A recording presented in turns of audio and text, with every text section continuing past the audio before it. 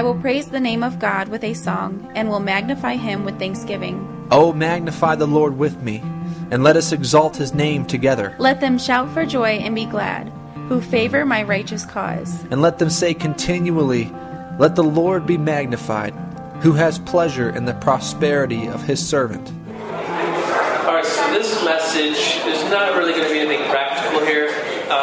It's really all about the Lord, our God, and expanding our view of him. And like I said before, the direction of this retreat, tonight, tomorrow, all day. I'm going to speak in the morning, and Daniel Grothy will be here tomorrow night. And the direction is, let's look at God. Let's focus on God. Let's worship God. And then on Sunday morning, Adam Molesky is going to be here, and that'll be when the direction changes for the retreat, and we will receive from God. So yes, Lord, we will receive communion on Sunday. So tonight's talk, and I don't know if you noticed, but all the worship songs were to God. Not really asking God to be here, but let's focus on God. He is transcendent. We'll talk about that word tomorrow. He is awesome. He is holy, and that's what it's all about. So this retreat is called Magnified. There's two types of magnification, maybe more. We'll keep it simple. Just say there's micro and magnification and telescopic magnification. The microscope. Anybody spend some time looking in a microscope? Anybody doing that now? Yeah, me too. I had one as a kid. Probably spent hundreds of hours just putting anything I could onto little slides and looking at them. And then in college, my undergrad degree was biology, which is, if you want to be a pastor, you need to do that like I did. It's a really great degree to have. And at one point in my life, I had a genetics class and a microbotany class, microbiology class, a zoology class, a research methods class, and I was spending so much time looking under microscopes in all these labs and stuff that I thought, you know what I need to do, because I'm going to spend the rest of my life doing this kind of stuff, is I need to spend a lot of money to get my own microscope. So I was looking at microscopes for $3,000. It was like my life savings at the time. And I'm really glad I did buy that, because now I just have this microscope collecting dust. It's like a $3,000 bill to show for it. So I did do that, but here's the analogy. If we microscope God, that's blasphemy.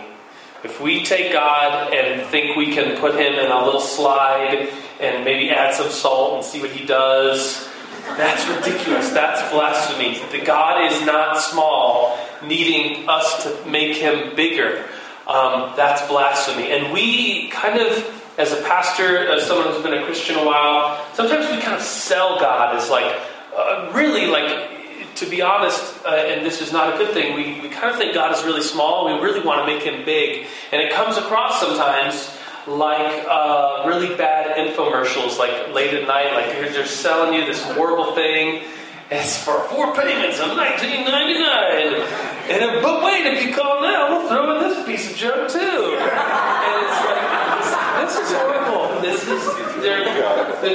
Anyways, and when we can do that with God, if we really believe that he's really not that big, and we're like, look, we can magnify God in this microscope. Instead, I'm going to talk about telescopes in just a second, and that's maybe how the vast expanse of God, who he is, what he's created, and just like glimpsing just a piece of it from a telescope, that's not blasphemy. That's standing in awe of who God is and what he has created. And I think, do you know what commandment number 2 is? No false idols. Yeah, do not make for yourself a false idol. Yes. The first one is do not have any other gods before me. Second one, do not make an idol. And you might say, oh, well, no, I don't make an idol. That's ridiculous. I don't have one of those little Buddhas in my living room and I put little coins on it. Check that box. I don't do that. Or maybe you haven't whittled anything out of wood, and like when no one's looking, you're in your closet bowing down to it. If you do that, it's like, well, don't. It says not to, clearly. So you might just say, okay, check that box. I'm not worshiping. I'm not making an idol. But if we think about God in ways that are not true, that is, in a way, making an idol. we're saying things about God that are not true and we're believing them, then that is idolatry. That is, think about it like this. Like some of these things, there's truth to some of these things, but if you have a God that doesn't see sin, like oh, God, doesn't really see me, doesn't really care if I sin, that would be a misconception. That would be in some ways idolatry. If you have a God that is just your homeboy, that's in some ways idolatry. There's some truth to that. He's your friend. But if that's all he is, then there's more to who God is. If you have a God that you can just use, if you have a God that you can serve sometimes when convenient, that's a form of idolatry. If you have a God that is just the God of retreats, like, oh, you meet God at retreats, and I don't know, is anybody a retreat junkie? I guess this would be a fair place to be, I guess. If your God is like a Santa Claus God or a sugar daddy God that just gives you stuff, and that's all he does, all your prayers are just about getting stuff from God and asking all the time, then that's in some ways idolatry. And if you have a God that is just always mad at you and never giving you mercy, you have that image of God, well, that's in some ways idolatry. It's changing who God really is. If you have a God that just is a God of crises in your life, then, well, of course he's a God of crises, but if that's all he is, if you really don't think about God too much unless something happens in your life, somebody breaks up with you, or you fail a test, and then it's like, oh God, I need you. Well, that's just a God of crisis mode, and in some ways that is idolatry. In some ways that is thinking God is smaller than he is and feeling like you need to microscope God. That's blasphemy. That's idolatry. Instead, telescopes are pretty cool. Anybody own a telescope? 1, 2, 3, 4, 5 hands. Sweet. I just got one. Eric and I had an anniversary. We got some money for our anniversary, which is pretty cool because, like, those of you that aren't married, it's like another time during the year where you get cash. It's like birthdays and Christmas, and then when you're married, you get anniversary money. So we bought a telescope with our anniversary money. We thought it'd be cool to do date nights and look at stars. How romantic, right? Right. So, thank you. When we look at the inexhaustible expanse that God has created in the sky, and we just look at one star like that's, and stand in awe of what he has made, that is a correct type of magnification. That's how God should be magnified. God shouldn't be magnified in microscopes, like, oh, I'm going to put God on a little slide, and I got God in a box, and I got him all figured out to be small, and I can control him. That's blasphemy. That's idolatry. Instead, the telescope analogy is so much better. We gaze upon God. We worship his majesty. Has anyone ever seen, not just in a picture, but with their own eyes through a telescope, the rings of Saturn? 1, 2, 3, 4, 5. That's it? You guys need to see that. I remember in my college years, the first time I saw it, it was this random little party. Looking back, I think it's actually a really cool party. But at the time, I was like, this party stinks. And what it was the parents of the college ministry. So imagine all you guys in a room and all your parents in a room, and that's what it was. It was like they just did this once a year. And looking back, as a little old, like I'm 36, so looking back, I was like, that was so cool that I got to meet everybody's parents and know where they come from. That was really cool. That was a really good night. But at the time, I was like, this party stinks. Mom's here, Dad. Like, I'm trying to have fun. I'm trying to talk to this girl. And so there was this guy that was also kind of antisocial, and he was out in the middle of the driveway with a telescope, and he was like a super nerd guy, because his telescope was like this big. If you know anything about telescopes, you know that the bigger diameter scopes are much better scopes, and you're looking at hundreds, if not thousands of dollars for a big one. And I remember him saying he made it, and I was like, dude, this is weird. Who are you? And he told me, and I was like, I don't care. Except his dad. I was really a punk back then. Probably still am in a lot of ways. But I was standing up there, and I was like, this party stinks. Parents are here. And he was like, you want to see Saturn? And I was like, whatever, this party stinks. And so he said, let me get it set up. And he was really quick and said, if you know anything about telescopes, you know that usually like setting one up to look at something can take a half hour just to get it in focus, find out where it is. But he did it right away. And he said, take a look at this. It's Saturn. And I looked inside, and I was like, wow, that is so cool. I see the rings, and I see the color. And I was just like, wow, this party is awesome. This is incredible. And those of you that have seen it, was your experience the same? It's like, wow, that is so cool. You need to see it sometime with your own eyes. That is in our sky. And wow. And it was right around the time, so this is like back, like I'm thinking it's like 97 or 98, so some of you are probably just getting bored. But it was right after, in 1996, that really cool Skillet song came out. You know what I'm talking about? And it's probably cheesy now just because it's old, but it's probably going to come back because it's like cool now. But the lyrics are, it's a really cool analogy. Saturn has a ring around it. Do you know the song? Many moons know this to be true, heaven has, and then the lyrics kind of change. And it's like, oh, you're just singing about Saturn? No. They're actually, this analogy, heaven has a ring around it. The angels sing a song of you. Heaven has a ring around you. If you don't see it, know that it's true. Saturn has been in the sky for a very long time. But I just then, in 97 or 98, saw it. It's like, wow, I didn't know that was out there. The creation that God had made was out there. That's so cool. And,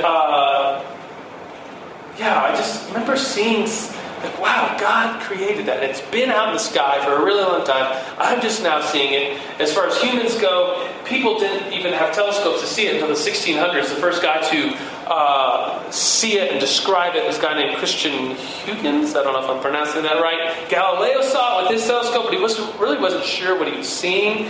The aim of one day is to be all together and worshiping God in His glory and standing in awe of who He is. Like at the kingdom, when it comes fully, at the resurrection, and we could talk about eschatology and how that's all going to work out. I'm not really sure, but the aim, the goal, the eschaton of our existence is to stand, to be in front of God and He in front of us, and we might know Him as He has known us, and just be in awe of God, who He is. Remember at Sunday school as a little kid, the teacher telling us what heaven was going to be like. And she's a really nice, sweet old lady teaching our Sunday school class, and I was just a punk. Once again, her name was Gert. And her last name was Smells. So me and my little brother would chant, "Who smells?" And we'd say, "Gert smells." That's horrible.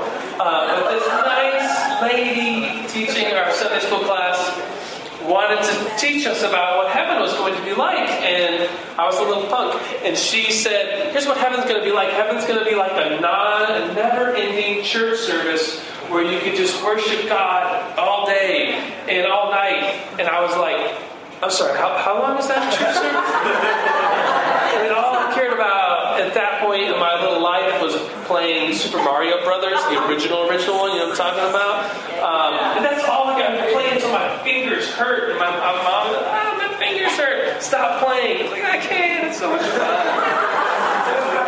And so as a kid, I was so bored by church. And this lady saying that's what heaven was going to be like, I was just like, oh my gosh, this is horrible. This is the worst thing I can imagine. But maybe she did. To a little kid, she didn't describe being in the presence of God as well as a little kid could understand it. I'm going to read for us Ezekiel chapter 1, the whole thing. So I'm going to get you ready to hear that. And the whole chapter is quite long, and we're going to read the whole thing. So I thought, there's nothing better than to get together and read Scripture, and it's going to be. It's a really cool passage of Scripture about the presence of God and being in front of who He is. But first I want to build up to that and talk about what Ezekiel experiences. Because what he experiences must have been very hard to describe. And some of the words he uses are very interesting word choices. And he describes the best he can, I imagine, in words on paper that we now have, what this experience of what God coming before him was like, and then this presence, and it's going to talk about creatures, and we sang some of the lyrics about the angels, and just all this vision of what heaven coming to earth is like, and it's not boring. It's not an endless, as a kid, like a boring church service. Like you just standing in awe of who God is. It's the most amazing thing.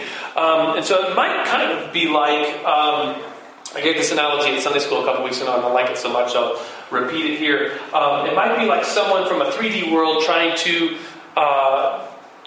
explain or appear to someone in a 2D world. The analogy is called the Flatlands analogy. It's from the 1800s. A guy named Edwin Abbott wrote this analogy. He was a mathematician and a school teacher, and he wrote this little book about living. What if there was people living in a 2D world, like little Super Mario Brother world, where all you have is height and width and no dimension. So it's a flat land, and so all you can see is like just one little line, and all you can do is go this way or up and down like Mario. You can go into little tunnels, you can eat little mushroom things or whatever Mario does, and that's it. So if a 3D person like you and I live in 3 dimensions, we go to Mario and want to mess with him, we could go up to him and put our hand right next to the screen, and if Mario was really real, he'd be like, "Whoa, do you feel that? It's like the hand of something outside of this world. That's so weird." And Luigi would be like, "What are you talking about? I don't sense anything. This is weird." Or you could maybe put something into the screen of Mario's world, like a cup or something. You take a cup and put it onto the screen. Mario would see a blob, and you push it in further, and you'd see a U. The cup, because it's just 2 dimensions, and then it would get bigger, and then you pull it out and it gets smaller, and you see a little blob, and Mario would be like, "Whoa, that was a cup," and Luigi would be like, "You don't even know what that is because you live in a 2D world," and Mario would be like, "Well, I sense, I feel," and the words that he would try to use wouldn't make any sense. They would talk about, and Ezekiel's going to say things like, their appearance was something like, and it's just like, well, what was it? Tell us what it was. Don't say its appearance was like. And I feel like he just runs out of words describing the awesome beauty and majesty of God appearing to him. Maybe someone, have you ever seen, there's lots of YouTube videos out now of people seeing or hearing for the first time. Have you seen some of those? Raise your hands if you've seen some of those. They just make you cry. And I just saw one of a guy with these somehow cool goggles on. I have no idea how it works, but he sees for the first time. And he's older, he has children, and his son said, "Dad, what's it like to see?" And he says, "It's eye-opening." And then he's like, "What else are you going to say?" And then he just starts weeping, and he's apologizing. It's like, why are you apologizing? You're experiencing something that you can't put into words. There's just you were blind and now you see, and what you're seeing you can't describe it. It's impossible. There was this study. It was like the 1930s. This guy named Marius von Sinden, a German dude. Right in the 1930s was when this operation was happening. It's a pretty common operation now to remove cataracts from people's eyes. So people born with these big cataracts in their eyes were born totally blind. And then as the surgery became popular in the 1930s, this cataract surgery became easy to do. And so all these people that were born blind were able to see. And so this guy, I said his name, Marius van Sinden, went around and interviewed and kind of did little experiments with all these people that had from birth never seen. And so some of them, of course, would be teenagers or kids or their 20s or 40s or elderly, lived their whole life, never saw this simple surgery, somewhat simple, I guess, that we now consider simple. They did the surgery, and they're able to see for the first time. This guy goes around and interviews 66 people, kind of does some experiments on them, and finds out that people that can see for the first time, that have never seen, have no idea what they're seeing. Duh. But they have no idea of, no idea. It just blew them away. I have no idea of depth, no idea what in the world they're seeing. Like he took one of these patients that can now see, and he has it, close your eyes, handed him a ball and handed him a cube, and said, which one's which? And the person that can now see, but with their eyes closed, was like, duh, this one's the ball, this one's the cube, duh. And then he hands him to the guy holds him up, says, okay, now open your eyes, which one's the ball, which one's the cube? No idea. Like, none. Like, I have no idea which one is which. Like, how far is that wall? No idea. Is it a mile? Is it 3 steps? Can I touch it? No idea. What one patient described lemonade. He's like, what's this lemonade look like? And he said, square. And what? Why did you say square? He said, well, I had a sip earlier. I know that it's really bitter, and it's like a square in my mouth. And so that's what a square must look like. And it's like, what? That doesn't make any sense whatsoever.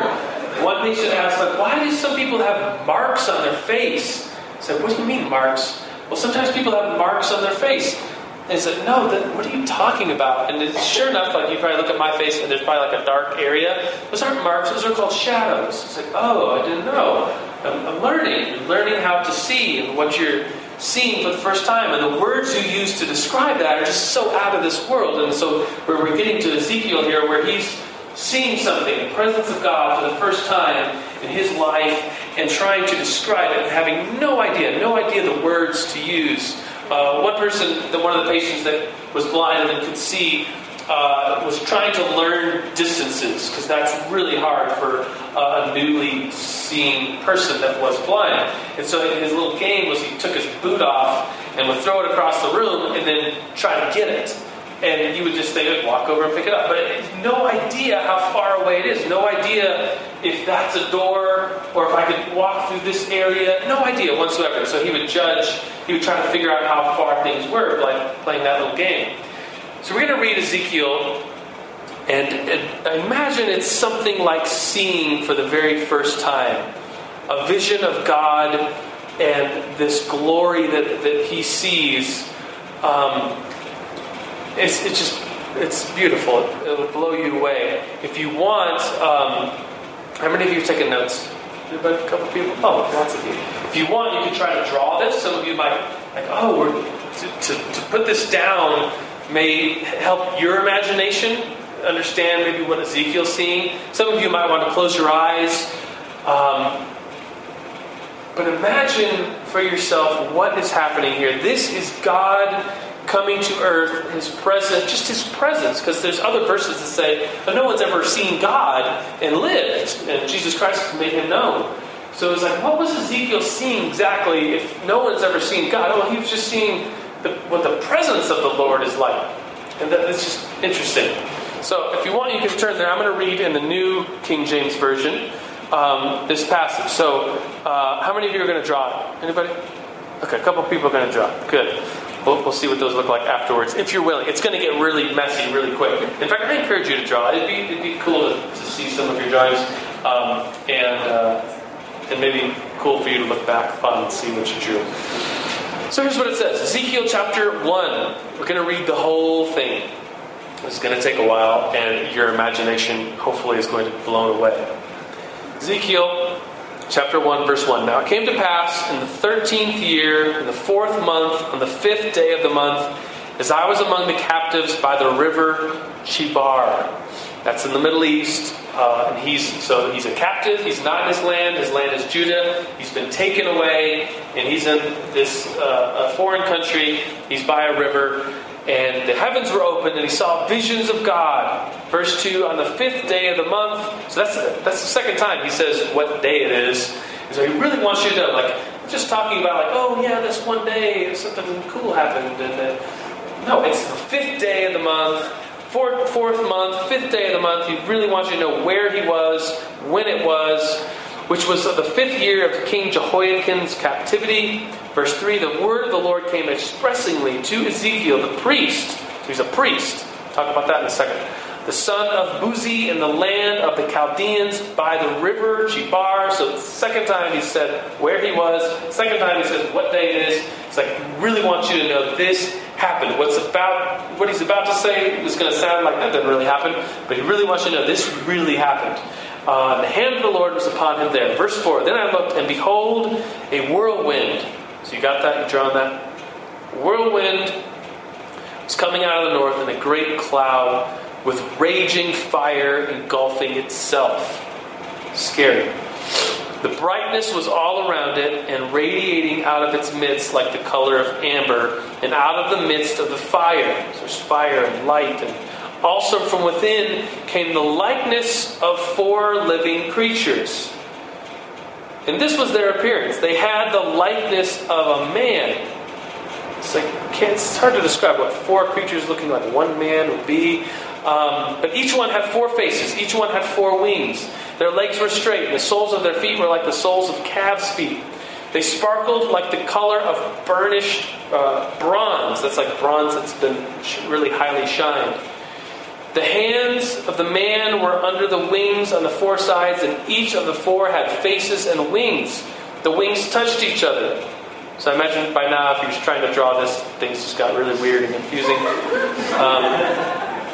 But it sounds like Ezekiel sees this and it just runs out of words. He's using things like the likeness was the appearance of this likeness.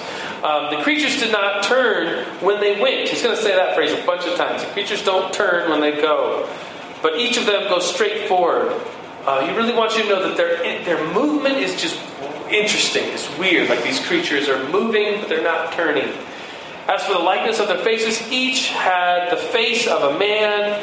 Each of the 4 had the face of a lion on the right side. Each of the 4 had a face of an ox on the left side. And each of the 4 had the face of an eagle. So there's lots of faces, and they have wings. Thus there were faces, and their wings stretched outward, 2 wings, one on each side, one another, and the 2 covered their bodies, and each went straight forward. They went wherever the Spirit wanted to go, and they did not turn when they went. So it's the same again. They don't turn, but they move. It's just interesting. And so far, that's just like the appearance of God, the glory of God is. He starts talking about these other creatures, like maybe God's entourage, or this being that's with God, that maybe it's part of God, is the presence of God, and that's what is being seen.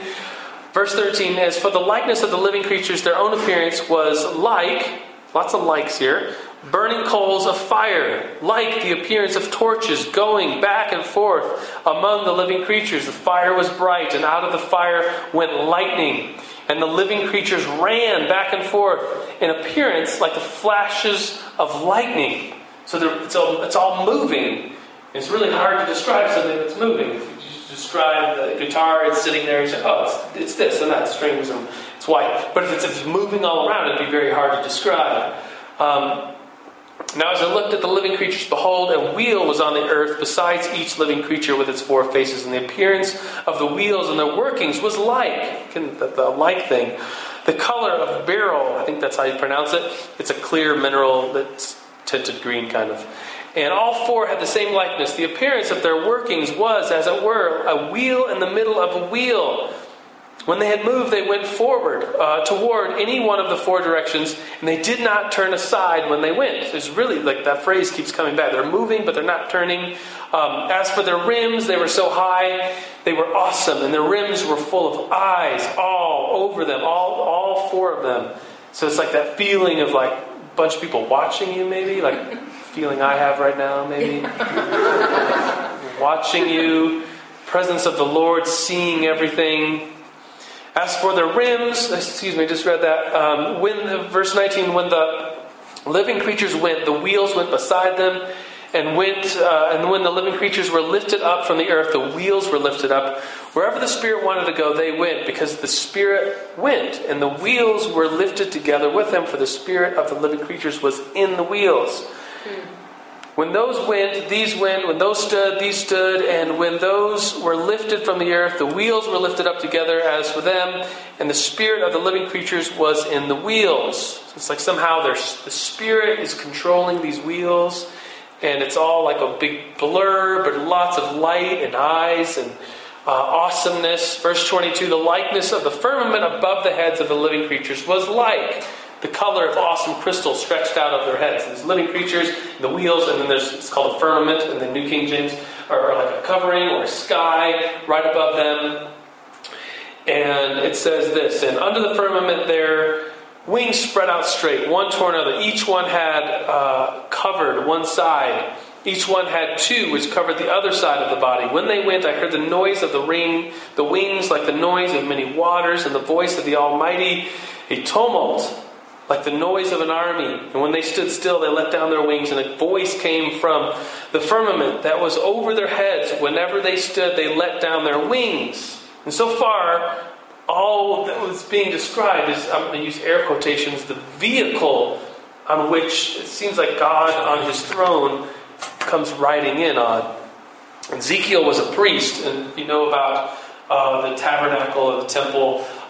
In the Holy of Holies, the Ark of the Covenant, and the Ark has these wings, and the glory of the Lord sits there. So I imagine that you hear the phrase, the wings, the wings, the wings, and the presence of the Lord, and it's awesome, and there's light, and there's loud noises. Verse 26, and above the firmament over their heads was a likeness of a throne. In its appearance it was like sapphire, and the likeness of the throne was a likeness with the appearance of a man high above it. And then the New King James Version is going to start capitalizing his and he. So you know the writers here, the translators are, this is God, the presence of the Lord at least. Also from the appearance of his waist and upward, I saw, as it were, the color of amber with the appearance of fire all around it. And from the appearance of his waist and downward, I saw, as it were, the appearance of fire and brightness all around, like the appearance of a rainbow in a cloud on a rainy day. So was the appearance of the brightness all around it.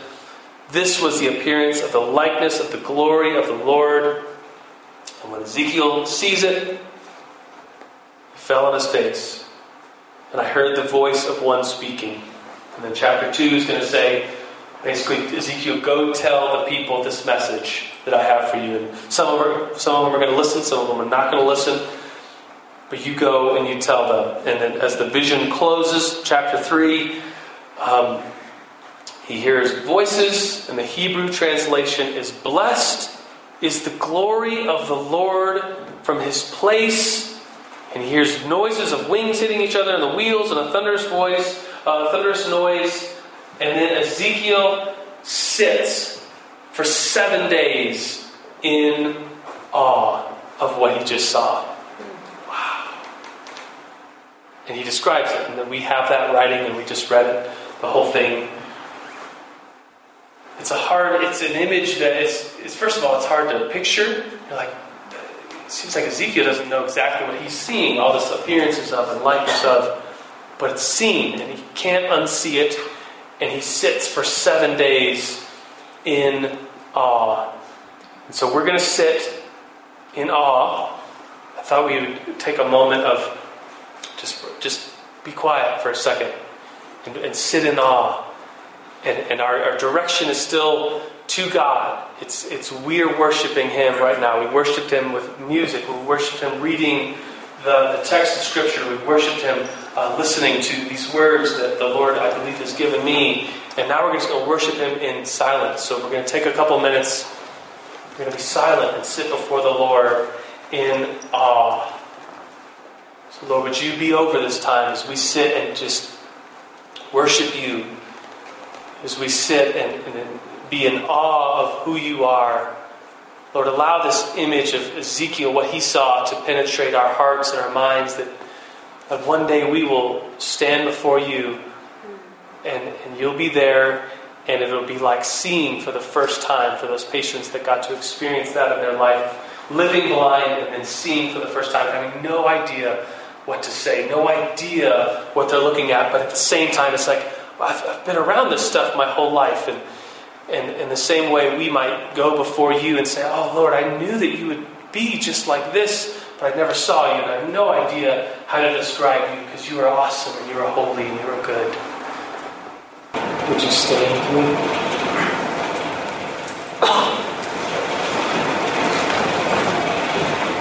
That phrase that ends the vision. It says, blessed is the glory of the Lord from his place. And it's a big, booming voice that says that. This is what I really hope this weekend will be for us, that we would say, blessed is the glory of the Lord from his place. And that we might, our direction would be totally upon him, that we would worship him with this weekend, worship him by singing songs, worship him by the community and fellowship that we'll have all weekend. Blessed is the glory of the Lord from his place. I'm going to say it again, and then I want all of us to say it. It's, blessed is the glory of the Lord from his place. Blessed is the glory of the Lord from his place.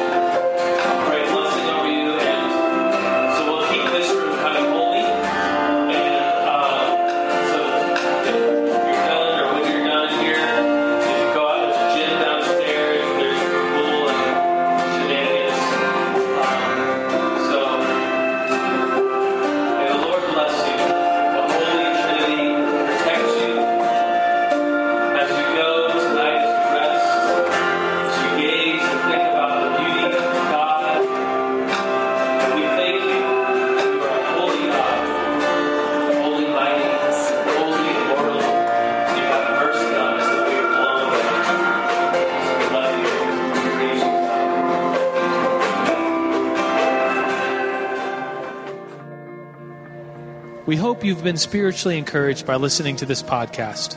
More podcasts and information about the college and 20-somethings ministry at New Life Church in Colorado Springs can be found at newlifechurch.org/Sunday School.